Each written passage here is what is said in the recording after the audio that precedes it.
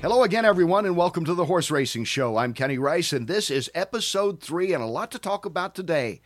Did you enjoy the Super Bowl? You still awake from the Super Bowl? Did you enjoy the commercials more? Well, it was an interesting Super Bowl because we had some records set in that. We'll talk about that in just a moment.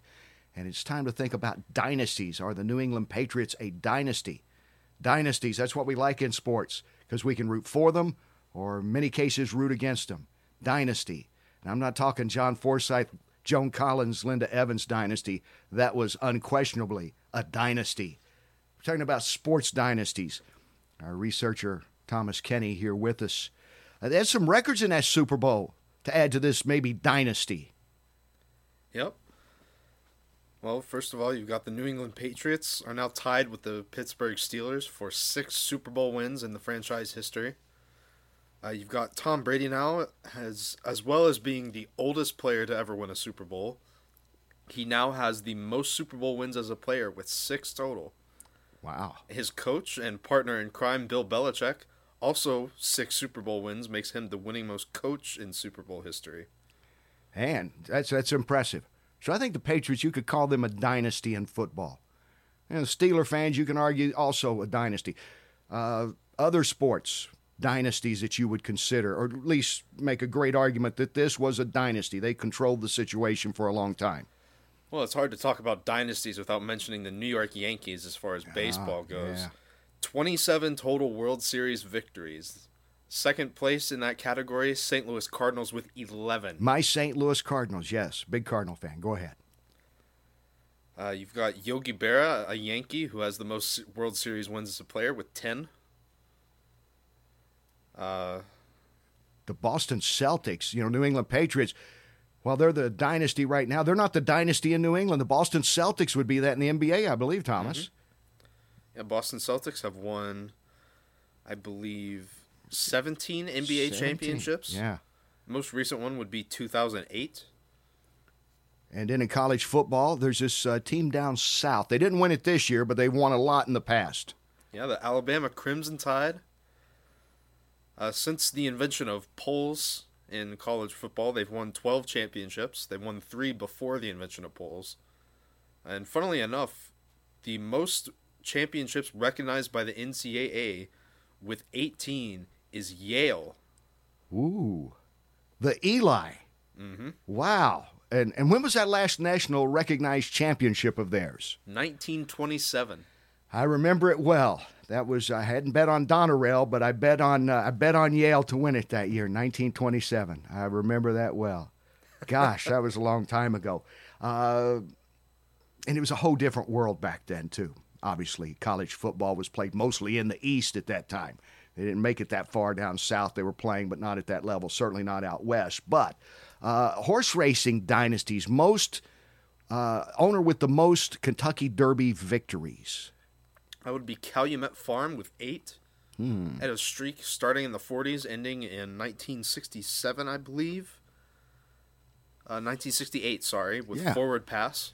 Yeah, the disqualified winner of the Kentucky Derby. The only victory by disqualification in Kentucky Derby history. The controversial one. Yeah, Dancer's Image crossed the line first, but was disqualified due to a urine sample taken after the race showing signs of the then-banned drug. And you'll have to forgive me, this is a long one. I don't even know it myself. It's phenylbutazone. Yes, that's very good. Not only our trivia, but our pharmacy expert today. Thank you, Thomas. And talk about Calumet Farm winning all those and dominating the 40s and 50s. It's a different world now. In sports teams, we can still have dynasties or argue about dynasties. Maybe some think that right now Golden State Warriors in the NBA are a dynasty-like. They're winning it. They're the team to beat every year. not that far back, the San Francisco Giants in baseball were putting together a little dynasty as well for about a 4 or 5 year streak. You always had to keep an eye on them. But horse racing has changed more than any other sport. It's not that old system anymore where Calumet Farm would be breeding and racing their own horses and having their trainer, which is Ben Jones primarily, who I believe is the winningest Derby winning trainer of all time. Yep. He has 6 Derby wins under his belt. Has 6. On his heels right now is Bob Baffert with 5 after winning with Justify this past year. But it won't exist anymore. There will be no more dynasties of one owner, be it a farm or be it a conglomerate, because of the syndication out there. People can buy in. People are even buying into horses as the Triple Crown goes along. That's just the way it is. It's a matter of the economics of horse racing right now. So we won't ever see another dynasty in horse racing. We will not see one owner. Now, we may see some individuals. Bob Baffert's always going to be on the scene. We've got a guy coming up, our special guest today. He's always going to be in contention, at least for a few more years, as being a guy that can win another jockey victory or two to tie him. Well, I don't know if he'll catch up to Eddie Arcaro and Bill Hartack. I believe, Thomas, are the winningest Kentucky Derby jockeys ever. 5 apiece. 5 apiece. Okay, so that's going to be tough. But anyway, dynasties out there, they don't exist in horse racing anymore. Just look at this past year and all the different owners of Justify. It wasn't just one ownership that brought him to the track. And guys were buying in and wheeling and dealing. We're going to talk with a guy who's written a book about that. It'll be joining us just a little later on. But I want to get back to Tom Brady being at 41, the oldest winning Super Bowl player ever, much less quarterback. But imagine this as a quarterback. Obviously, you go out there and you got your one coach. Now, he's going to be calling in plays. Josh McDaniels, the offensive coordinator, is going to be calling in plays to the headset, although obviously Brady at his level can do pretty much what he wants. But in horse racing, imagine a 52-year-old jockey winning a Triple Crown. It can't happen. But it did last year with Hall of Famer Mike Smith. He'll be our first guest today. We'll talk about that. And what always fascinates me about jockeys, imagine if Tom Brady had a different coach for each quarter. And not only that, he had to go to the sideline and talk to the coach about the strategy for that particular quarter, and maybe a different owner was there with him who wanted him to take pictures with his son and his family and his daughters and his grandkids. That's what jockeys do all the time. Some of these guys riding 6 to 8 races. Mike doesn't have to ride as many anymore. He can pick and choose. But still, before each race, they talk to the trainer. They get their instructions. Usually the owner comes down. Usually they have their family with them. They want to talk to the jockey a little bit and say, hey, how you doing? Maybe have a quick selfie snapped with the son or daughter. Hey, look, I know this famous jockey or this famous trainer. So that's what jockeys have to deal with.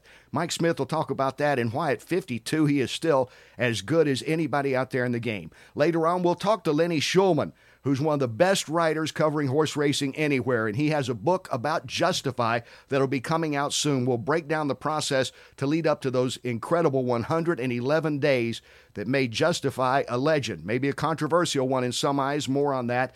And then the esteemed veterinarian, Dr. Larry Bramlage, will all join us. Stay with us, and remember to follow us on Facebook, on the YouTube channel, on iTunes, on Google Play. You can call us at home. No, don't do that, but just do all the other stuff. And you're watching the Horse Racing Show, and coming up next, Hall of Fame jockey Mike Smith. Stay with us.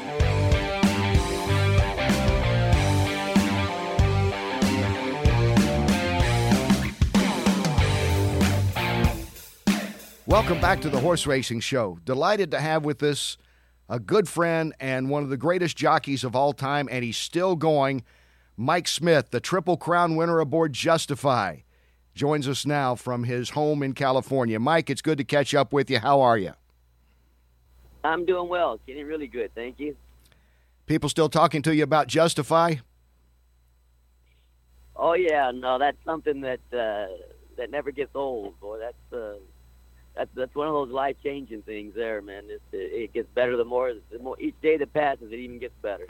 You know, I was on a show, a radio show, and someone was asking me about Tom Brady and how would this be if he won the Super Bowl. Of course, this was before the game. And he said, 41, ain't this amazing? Wow, look what he's doing. I said, I know another guy that's doing some pretty good stuff, and he's like 53 now, and he's still one of the top jockeys in the world, and that's Mike Smith. So you're amazing that you stay in the shape you're in. I would guess you're almost as good as you were at 30, Mike. I mean, to look at you, you look in incredible shape. If I did anything right, Kenny, that was, I took up physical fitness at a very young age and just made it a way of life, and I've really stuck with it. So it's really paying off. Paying off now. In my later years of my career. Has there been a moment where you thought, well, I don't know, I'm a little sore today. I don't know, I've got a little bit of a pain today. It doesn't seem that way. Yeah, there's plenty of those moments.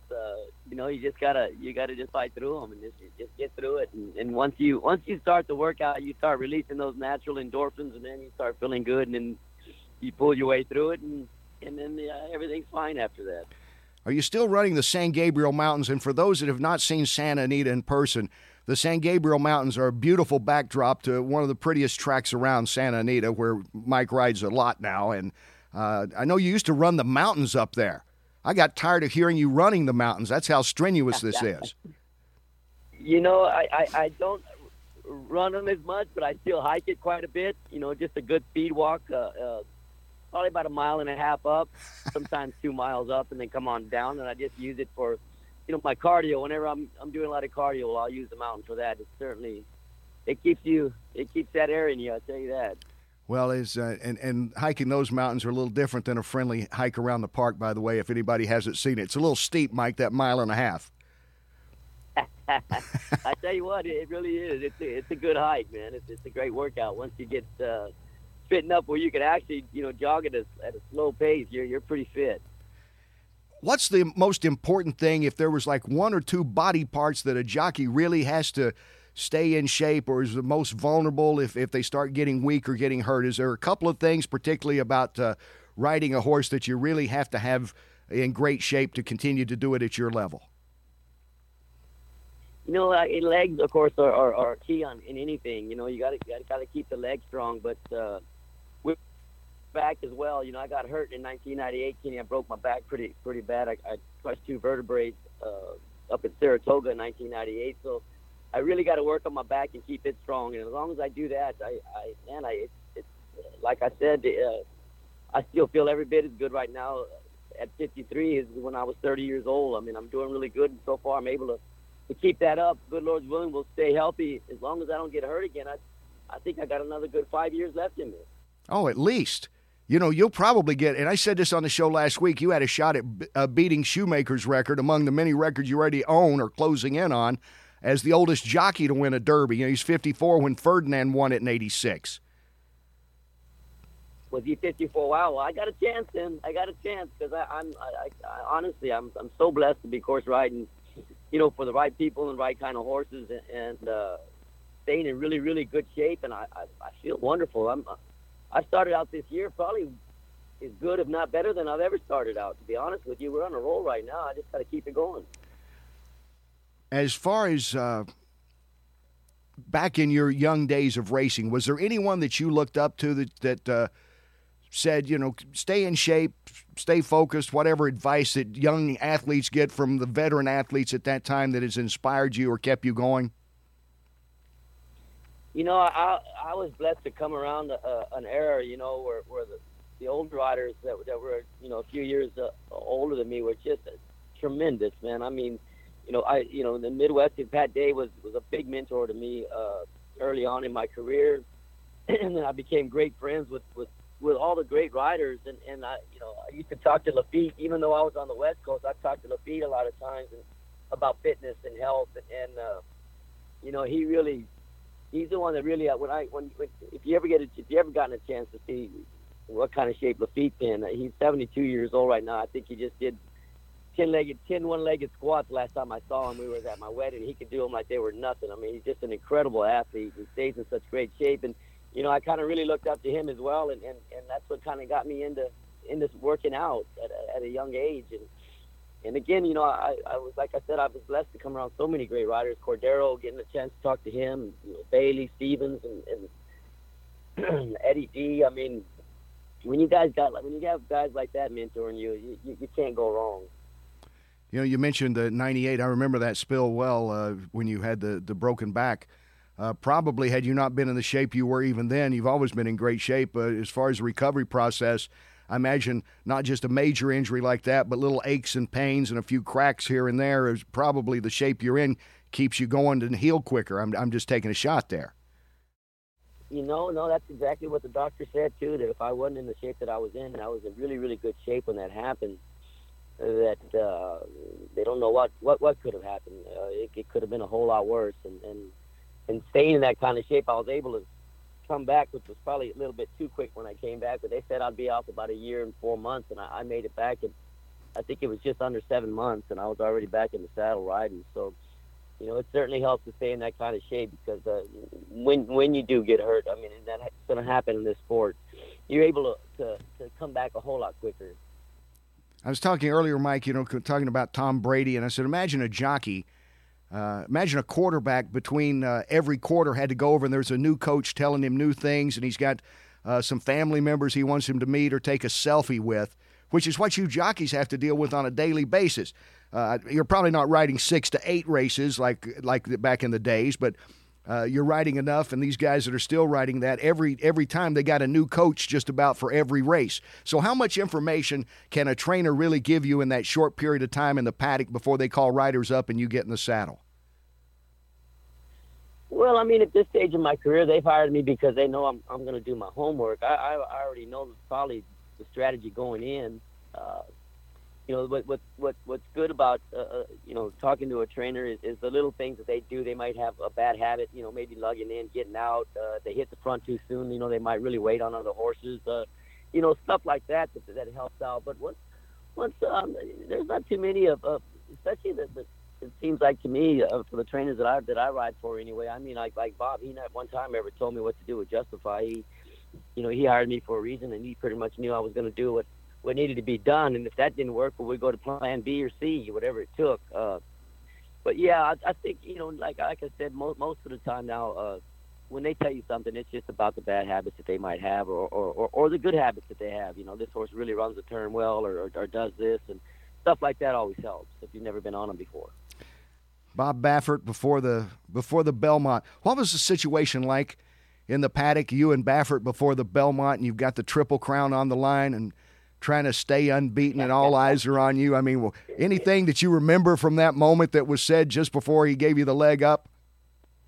Well, not only is he an unbelievable trainer, he's just an incredible trainer. He's a great coach too, man. He doesn't add any extra pressure to you. And fortunate for me, he had been through this, before more than once, where he was going for it. And man, he just stayed happy-go-lucky. He said, "We're just blessed to be here right now. Let's just enjoy this." He kept it light. We knew what we had to do, and we're so fortunate that we got out of the gate very well, and everything went well. And I couldn't ask for a better trip that day. But he helps you stay cool and calm. Was there ever a moment when you're going out of the paddock and you come through the tunnel and there you emerge and there's 90,000 people cheering? Was there ever a moment where you said, "Wow, I'm about 2.5 minutes or so away from winning the Triple Crown"? I'd tell you, I will tell you where there was a moment. We left the gate so well, and we're going around that first turn, and I wish the camera could have zoomed in on me because I had a smile from ear to ear. I had to keep telling myself, "Hey, stay focused, man. You got a job to do." So I had to really get after myself a little bit. That's how excited I was about the whole thing. Yeah, I really, what I love about you and have for years, and the same with Baffert and several in this game, is how much you enjoy it. And I can't say that for everyone. There's a lot of guys, I mean, it's a job, and like all of us have jobs, and you kind of think it's a job. But I think you're one of the guys that's always enjoyed it as much as anyone I've been around. I'd have to agree with you, Ken. I truly do, man. I'm having more fun right now riding horses than I did when I was in my 30s. I have a passion for horses that's crazy, and it just seems to keep getting stronger and stronger as I get older.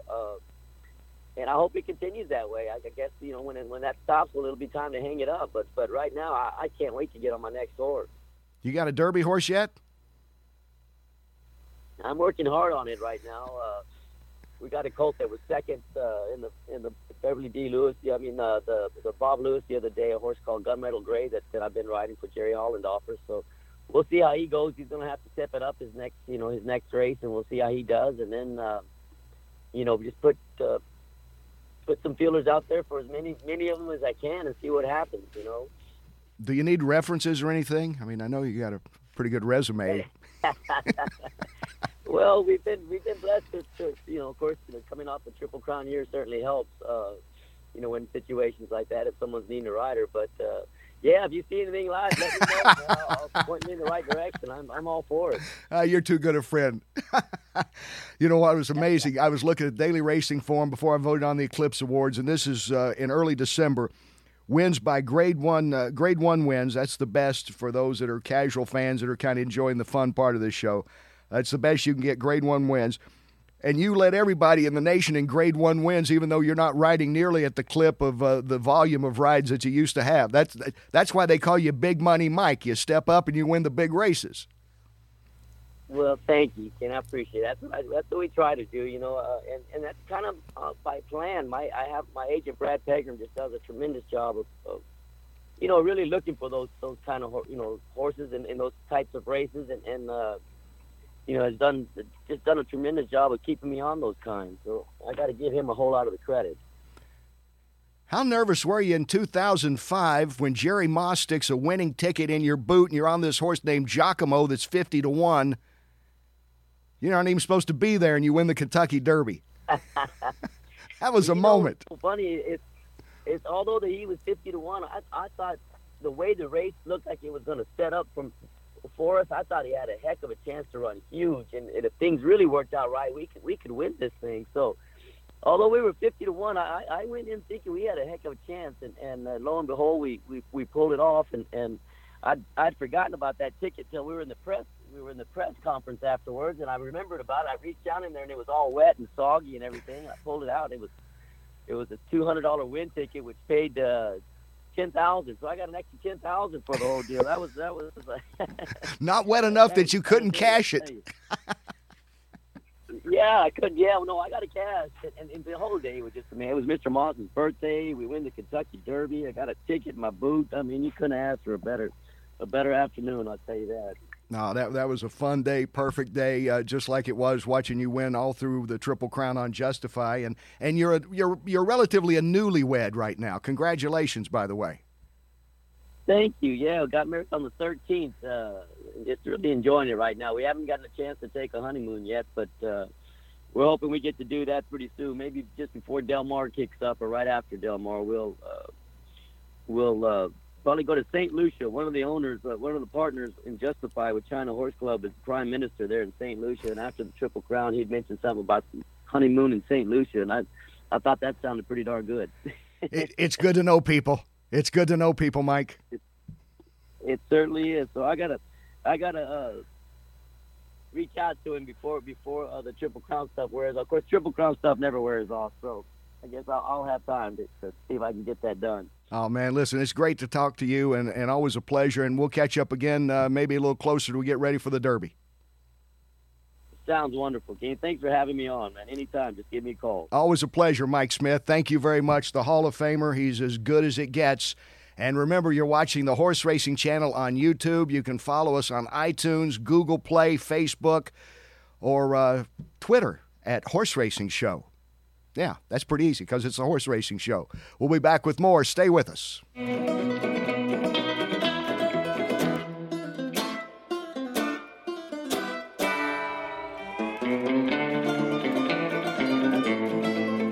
Welcome back to the Horse Racing Show. I'm Kenny Rice. Thank you for joining us this week. This guy is a longtime friend of mine. He is a terrific talent. We've talked about trying to get as good as it gets guests on here, and this is certainly one of them. There's some terrific riders out there, but none better than Lenny Schulman in covering the sport of horse racing. He has written a book about jockeys. He's written 2 novels, and he has a new book coming out about Justify. Welcome to the show, Lenny. Thanks, Kenny. And you know what? We really are old friends going back to a trip to San Diego back in the early noughts. That was very memorable. It's always great to see you. The trouble with us is we actually enjoy and have fun covering horse racing. And I don't like to do that too often because I don't want to upset the old guard because we got to protect the integrity of the sport. Yeah, no, we're looked upon as freaks. You know, we're off in the corner laughing and everybody else is doing whatever they're doing. So. You know what I like? Some of the guests, we had Mike Pegram on the first show. We just had Mike Smith on today. The people that really enjoy it. You know, they seem to always enjoy it. They're having a bad day. Oh, well. Yeah. Well, I feel bad that I'm not named Mike now. I feel like I'm not I'm not fitting with the pattern here, but we can change that. We'll call each other Mike the rest of the way. Very loose. Kenny yes. and Lenny, no, Mike and Mike. Wait, no, we'll have to deal with Espen on that. We can't do Mike and Mike, although I don't think that's on anymore. I forget.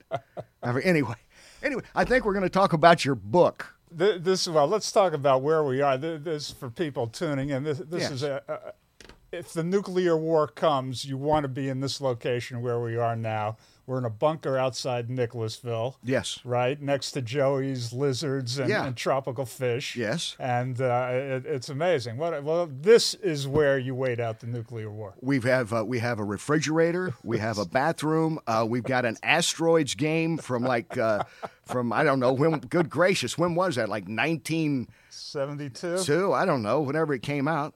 Yeah. I think in here we've got Scott Hall, who puts all this together. You know, we got Steven Seagal and movie memorabilia. We got a guitar. If you get bored, Lenny, anytime during this, pick it up. Feel free to play. It's the ultimate pirate radio location. Isn't it, though? This is where you'll be broadcasting to who's ever surviving the Holocaust. It's great. We're here to save horse racing and save you, so keep it tuned to the Horse Racing Channel. You heard it from Lenny Schulman. This is where you need to be. Really need to be. You really need to be. Nogales, Arizona, in the middle of the 20th century, would have needed an alarm clock to reach the level of being sleepy. You just don't find that with anybody else covering this sport. Therefore, the wordsmith that is Lenny here, who has written a book about Justify. I just read the manuscript yesterday. I sat down and read it in one day. Compelling.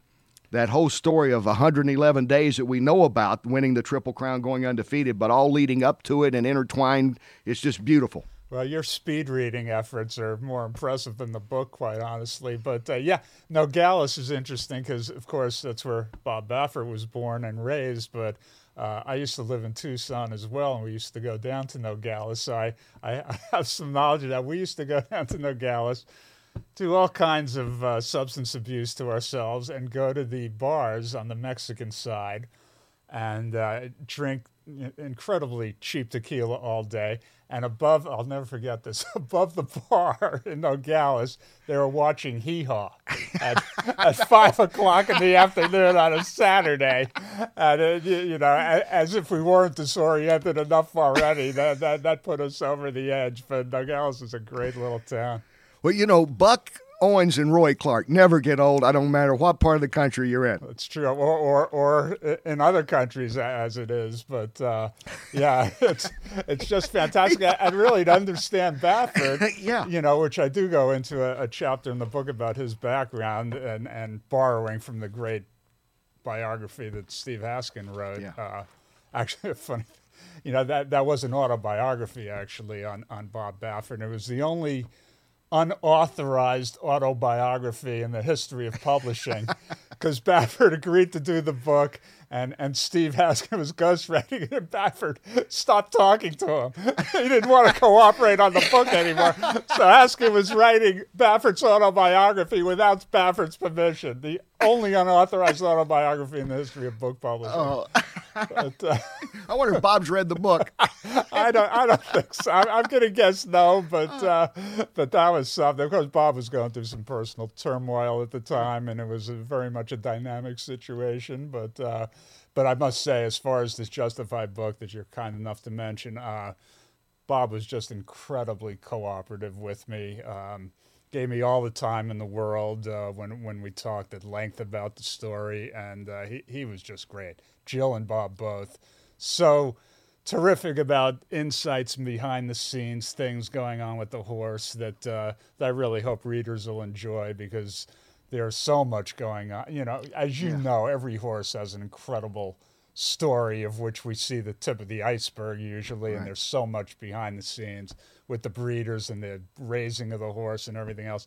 And Bob was just so generous with his insights that it really helped make the book. What I like about the book, and you touch on it in the early part of it, is about the thing about horse racing. You seem to have two camps: people that just love the horses. Most of us love animals. We're big dog lovers too. Yeah. People that love the horses, and then people that like the betting side of it. And even every year at NBC, we have these friendly debates, or at least discussions. How much is too inside? how much is appealing to a broad audience. We're hoping to go more for a broad audience here because I think horse racing's got to get a little broader audience because, let's face it, a lot of them are dying. You go to horse racing, we're still pretty young. We're spry. We're not on canes and walkers yet. We're kind of hip. Now, everybody working behind the scenes here, they're going, got these two guys. They must be over 30. Good gracious. How can we work with them? We go to the track, we're gold. Well, it's funny because, you've been in enough press boxes, and if you walk through the press box now, even as opposed to 20 years ago, frankly, it's gotten really young. It's gotten very female-oriented. Most of the turf riders coming up now seem to be women.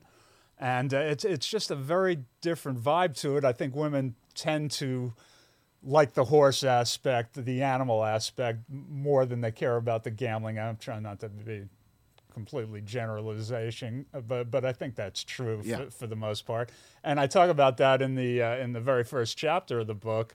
Back the old days and what you see in the movies with the fedoras and the cigarette smoke and the guys with the ribbon stained and the hands typing on the old keyboards. Now, that's not really what it is anymore. It's really it's keyboards about the size of a cigarette pack and it really has, it's a new generation. It definitely is a different world out there. As far as Justify, as you're writing this book, were there a couple of things along the way that really surprised you? And the insides and outsides and how it works with consigners and getting to the auction ring and going on from there. Did you say, wow, that is really interesting? Yeah, the thing that really, I think the key thing that sparked my interest in this horse, and I go into it, was I was interviewing Bob Baffert out in Santa Anita just for a story that we were doing, and I had to go do another interview, and I'm packing up my recorder in my bag, and thanks, Bob, and he says to me out of nowhere, do you want to come see the Derby winner?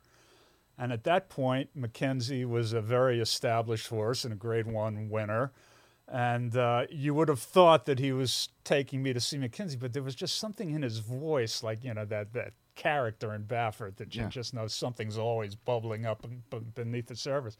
And when he asks somebody, if you want to see the Derby, you don't turn it down. You say, yes, Bob, I'll come with you to see And he took me over to Justify's stall, who had been a maiden winner at that point. Yeah. So it's an incredibly bold statement to call him a Derby winner at that point. And turning the corner and looking into that stall and seeing that specimen of an animal, and we have seen a lot of horses in our years, and I'm telling you, I don't believe I've seen another horse look like that horse looked like when we peered into that stall. Just almost a statue, just statuesque. And, talking to Chad Brown, subsequently, he had the same feeling when he laid eyes on him. This horse, you want to say you knew there was something special about him, and I truly had that feeling the very first time I saw him. And son of a gun, if 2.5 months later he's not the Derby winner and he's not this incredible superstar in the making. And that moment to me just captured my imagination and really set me off on wanting to tell this horse's story. He's the only horse that I can remember, and I asked Jimmy Barnes, assistant trainer that works with Baffert for years, great team that they are. He couldn't remember it either, a horse that gained weight during the Triple Crown, because it's normal for a horse to lose weight. Yeah. They drop 50, 70 pounds and nobody's panicking. American Pharoah, every good horse, Smarty Jones, name the good horse. They lost weight. Secretariat lost some weight. Yeah. This horse got bigger and stronger with each race. It was freaky how good-looking he was when he came over to the paddock for the Belmont. He looked maybe even better than when I saw him in the rain in Kentucky just 5 weeks earlier. It never stopped. It just never stopped. And if you talk to everybody, makes a big deal about, the horse didn't race it too. But really, the amazing thing about it was that this horse could never have a bad day if he was going to stay on the schedule of getting to the Kentucky Derby and the Triple Crown. And if you talk to any horseman anywhere in this country, they can count on no fingers the amount of times they have had a horse that hasn't had a bad day, hasn't had this go wrong, hasn't had that go wrong. This horse never had a bad day. He never missed a meal. Umberto Gomez, who was his exercise rider through this thing, was the guy in charge of feeding him. And after the Preakness, which was that horrendous, foggy, rainy day, and that race where he was all out to hold on against Bravazzo, and you would have thought he'd be a really tired horse, his second big race in 2 weeks. And Umberto said when he carried the feed later that night to Justify, the horse was screaming for his food. I mean, just like the equivalent of where the hell have you been? Get over here and feed me. And he'd never seen anything like it because, horses a lot of times won't eat that night. Right. Won't eat the next day. This horse never missed a piece of a meal. It was just amazing, the whole weather pattern from the deluge we had in Kentucky. I know in Baltimore being up there, and I'm telling you, I saw John Carpenter and Adrian Barbeau. That's how foggy it was. And we're the only ones that know that. I think Noah built himself a boat that day earlier. We're here all week in this bunker. Be sure to tune in the Horse Racing Show. One of the really great contributors to the book, and I thank him immensely, is your colleague Larry Colmus. Oh, yeah. Whose Tremendous. job it was Tremendous to call that Preakness. And he could not only couldn't he see the starting gate down the stretch, he couldn't see the 16th pole right in front of himself. I mean, you could not see what was going on that day, and your guys had the foresight to get a cameraman down to the starting gate to literally shoot the starting gate from right where the starting gate was, or else nobody would have seen the horses breaking out of there to begin with. I'd never seen anything like it because I remember being over in the barn area doing my last hit before I was going to walk over to the front side to be with Baffert. And you could see the fog rolling in, and it really was like one of those old John Carpenter, one of those old horror movies. What's in that fog? It kept coming in, and by the way, Albert Hammond, a good mention of Albert Hammond. Never rains in Southern California. You got that in that's what I like about you. You're always you get stuff in there. Not too many Albert Hammond references these days. Now, it's probably just, I think he's from Australia, by the way. Had never been to L.A. when he wrote the song. I believe that's correct. Is that right? I think that's correct. He hooked up with Scott McKenzie. If you're going to San Francisco or a flower, two of the worst songs ever written in our lifetime. But, I can't wait till we do the musical show. We got the guitar, Lenny. It's right there. I can't sing worth a lick. We'll be great together then. It'll be perfect. We'll probably go viral. You got to be really good or suck. And then if you do one or the other, you'll probably go viral. We'll go viral in that case. The book is going to be coming out. It should be out late March or early April. Triumph Books is publishing it. They're out of Chicago. And I have impressed upon them the importance of getting it out as quickly as humanly possible to take advantage of the run-up to this year's Derby. And I think that's going to happen. I wish I could tell you a couple of signing dates. I hope to do one with Bob Baffert at Santa Anita, maybe Mike Smith. And maybe here in Lexington locally. Hopefully. You could come here. Yeah, we could do the signing here. We've got a refrigerator with cold beverages. We'll actually be at Storage Shed G across the street. We're working. Be sure to stop and get some beer cheese and some carpet remnants and come on in. Get a swimming pool while you're here. It's we got it all covered. We got it all covered. So it is coming. And I just learned the other day that Triumph Books is also doing a real autobiography. I take another colleague of yours and a friend of ours, Eddie Olczyk, is actually penning an autobiography for the same publisher. So that'll be a great book also that they're coming out. That will be. He's one of the good guys. Yeah. One of the guys that also enjoy it. Yeah. You know? Yeah. And a hockey player. You just can't get any better than horse racing and hockey together. I know. It's amazing how many hockey guys keep popping up in horse racing, isn't it? Yeah. Yeah. Well, Paul Redham's a big guy. The guy that I think Nyquist, was named after a hockey player. Yes. Will start, I'll miss somebody's name out there. And they'll Pavel, Nyquist. There's a guy named Eric Johnson who was a number one draft choice. Yeah, I think he and Olczyk were partners in a horse or two. And Paul Redham as well. Yeah. They own horses together. Yeah. There's something about it. Maybe it's that hardcore upbringing or something, but there definitely is a connection there.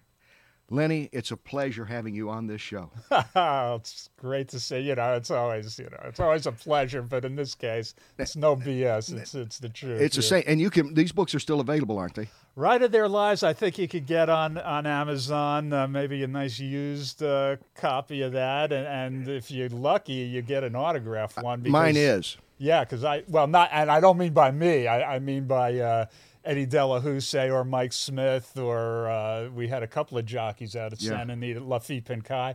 So there are actually some really cool signed editions of those out there. And it's wonderful to get the insight more in the jockey that I compare with any athlete. We can get into, I think they should be pushed a little more personally as far as personalities. Because as we know, and I want to get back to one more thing about the book, Justify, the controversy that Justify doesn't stay around. He's not American Pharaoh. He's not going to race in the Haskell and the Travers and the Breeders' Cup. Yeah. And some resented that. And honestly, I thought he'd be a little closer vote for Horse of the Year. I voted for Justify. I don't think you can be undefeated Triple Crown winner and not win Horse of the Year. Because 15 years from now, you're going to look back on 18. Who are you going to remember? Some nice horses out there. Accelerate was a nice. Monomoy Girl, nice, certainly. But you had a Triple Crown winner, and that's what people are going to remember most. So, but there were some in camp that kind of punished him because he didn't run anymore. Yeah, and that's understandable. Horse racing runs on people having differing opinions, right? That's what makes betting and what makes this whole world go around. And so people are going to be divided on what they saw. They only saw 6 races, so it's a half-painted picture. My opinion, and it's no more valid than somebody who says something else, this is one of the greatest horses we will see in our lifetimes. I wish that he had the chance to further prove it by racing this year. Unfortunately, he didn't, but I will absolutely leave this earth believing in my heart of hearts that he was one of the greatest racehorses we'll ever see. I totally agree. The book is Justify, written by Lenny Shulman. It'll be coming out soon. Be sure to keep an eye on it because, trust me, friendship aside, 111 incredible days in the life of an incredible horse, but all the days leading up to it and everything that's intertwined from the breeders and the consigners and the farm owners, it's just magnificently put together as you do. So I really recommend that to all their viewers out there. And by the way, you do write for the Blood Horse each week. Did I not mention that? And I do have a story on John Gunther, who is the breeder of Justify, and his daughter Tanya, who are wonderful people, and what a great job they've done. Lenny Shulman, please come back anytime. Thank you, sir. If you ever feel threatened, you got a safe place here. I'll never find it again, but if I do, I will. All right, thank you, Lenny. More of the Horse Racing Show, because that's kind of what it is when we come back. Be sure to follow us on YouTube, iTunes, Google Play, Facebook, and at Horse Racing Show Twitter. I'm a social media maven. Is that written down somewhere? How do you do that? I've never used a prompter. Whoa, it's impressive. Oh, we'll be right back.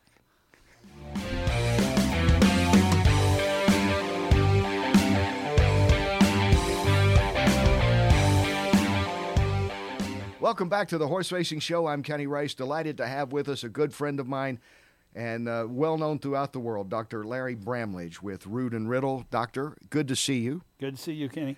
And I got to tell you, it's good to be able to interview you like this because for people that have watched over the years on NBC, we always had those very tedious, tense moments, not personally, but because of what was happening.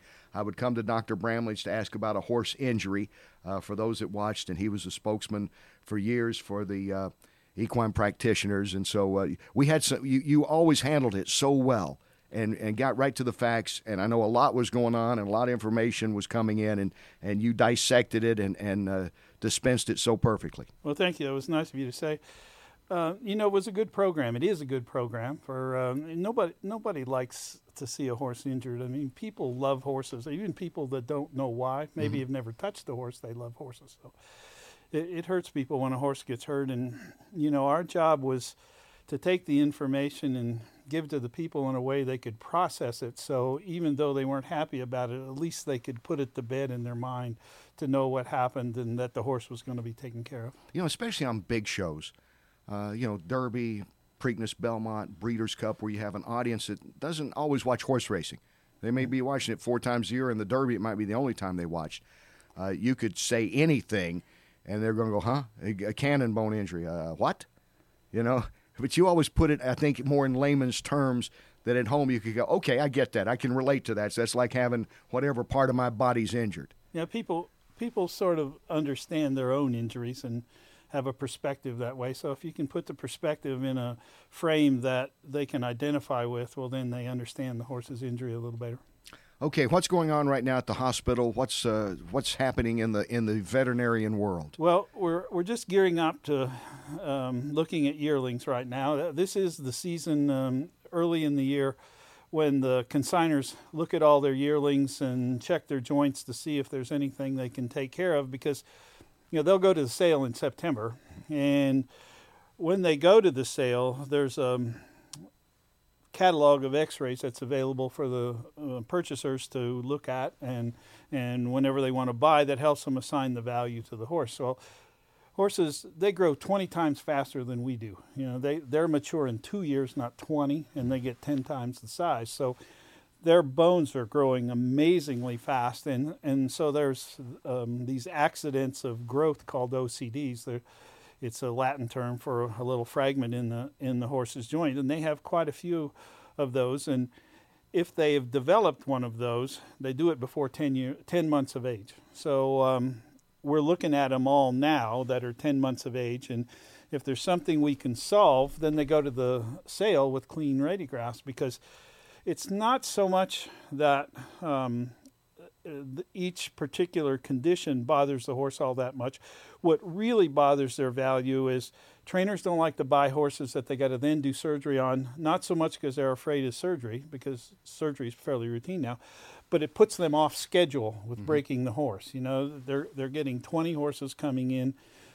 They can't have an individual schedule for all 20 horses, so those horses bring more money at the sale if their radiographs are clean, and that's what we're about now. We're doing arthroscopic surgery, taking out the fragments that are just mostly nuisances, but would lead to arthritis when the horse is training heavily. And as far as then the race horses, we're already on that Derby trail, had some races over the weekend. What a stunner, by the way. Bob Baffert won a big race in California. Yeah, I hope it's a breakthrough for that young trainer. 5 of the 6 grade ones this year. Bob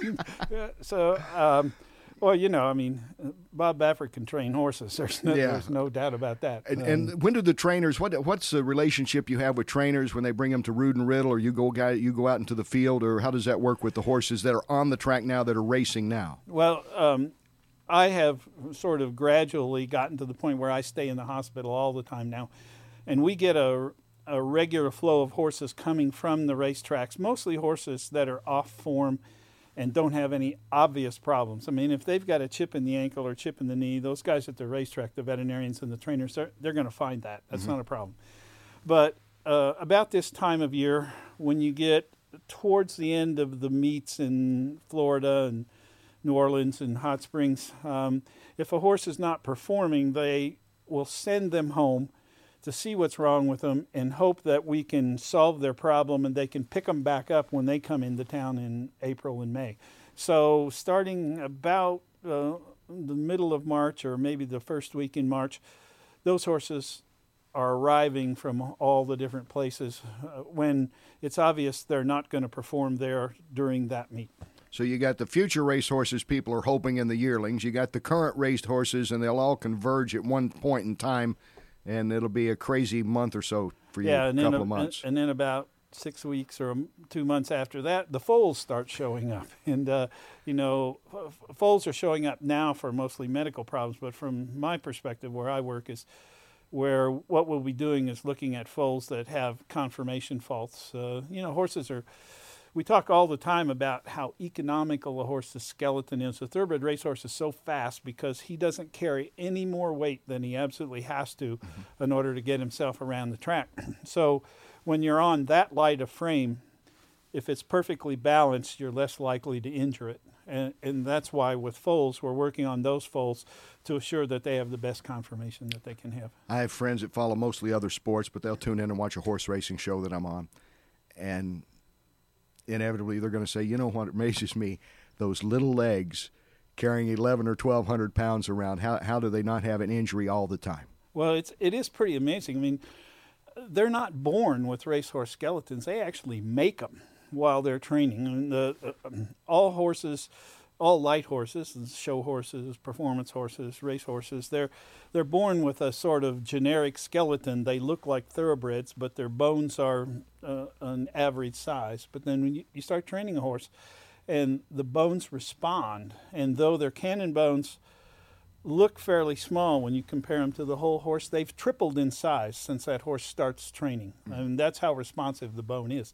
So the horse adds bone where he absolutely has to have it, but they don't carry a draft horse skeleton around the racetrack because it would be dead weight. Right. And so they're like Ferraris. They're just as economical as they can be with their structure. That's why we have you on. I guarantee there's guys that sat at the rail for years trying to wheel those bets that did not know this. Well, it's the racehorse, the thoroughbred racehorse is an amazing animal. And I've said before, I wish at some time in my life I would ever have been as fit as those horses are. They're just so fit that the saying is they're jumping out of their skin. But if you watch a racehorse, you know exactly what that means because they have so much energy. They just want to do something, and sometimes their decisions aren't right. They can hurt themselves too. Yeah, I think it was a Wayne Lucas line. I'll give him credit right now. Somebody might have said it before them, but I remember he said, horses, you got to remember they get up every day figuring out a way to hurt themselves. Yeah, that is almost the case. They just have so much energy. They're like a 4-year-old child who doesn't know what to do with himself, but he has to wear out so much energy during the day in order to get to sleep at night. So they are amazing animals.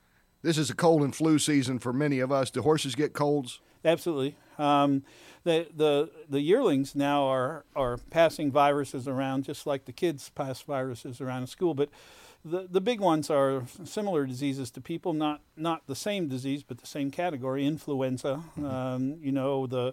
The herpes virus respiratory disease, and then there are several other kinds of herpes virus as well. But horses get those things. Fortunately, the vaccination programs that the trainers use and that most people use on the farm, there used to be huge epidemics of influenza. In fact, it was a reportable disease for a while. You had to report it to the government, but now the vaccination programs are good enough that they're pretty much controlled.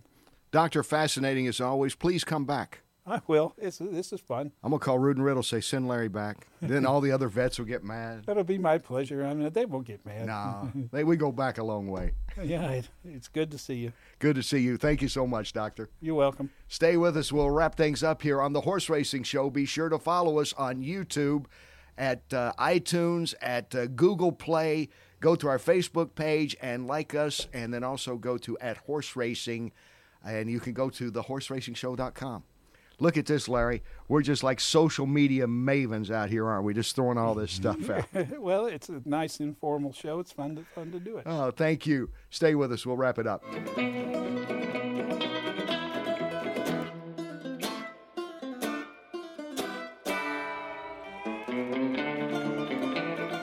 Well, thank you for joining us this week, and thanks to our special guest, Hall of Fame jockey Mike Smith, Lenny Shulman, who has the book coming out very soon about Justify and that amazing run to the Triple Crown, and Dr. Larry Bramlage from Rude and Riddle. And thank you for tuning in. Next week will be all about love. It's our Valentine's special, the love affair that we have with horses. And, of course, the breeding season, how important it is to maybe get that future star, that correct mating that will put another outstanding horse on the track. Until then, take care, everyone. I'm Kenny Rice, and you have been watching The Horse Racing Show.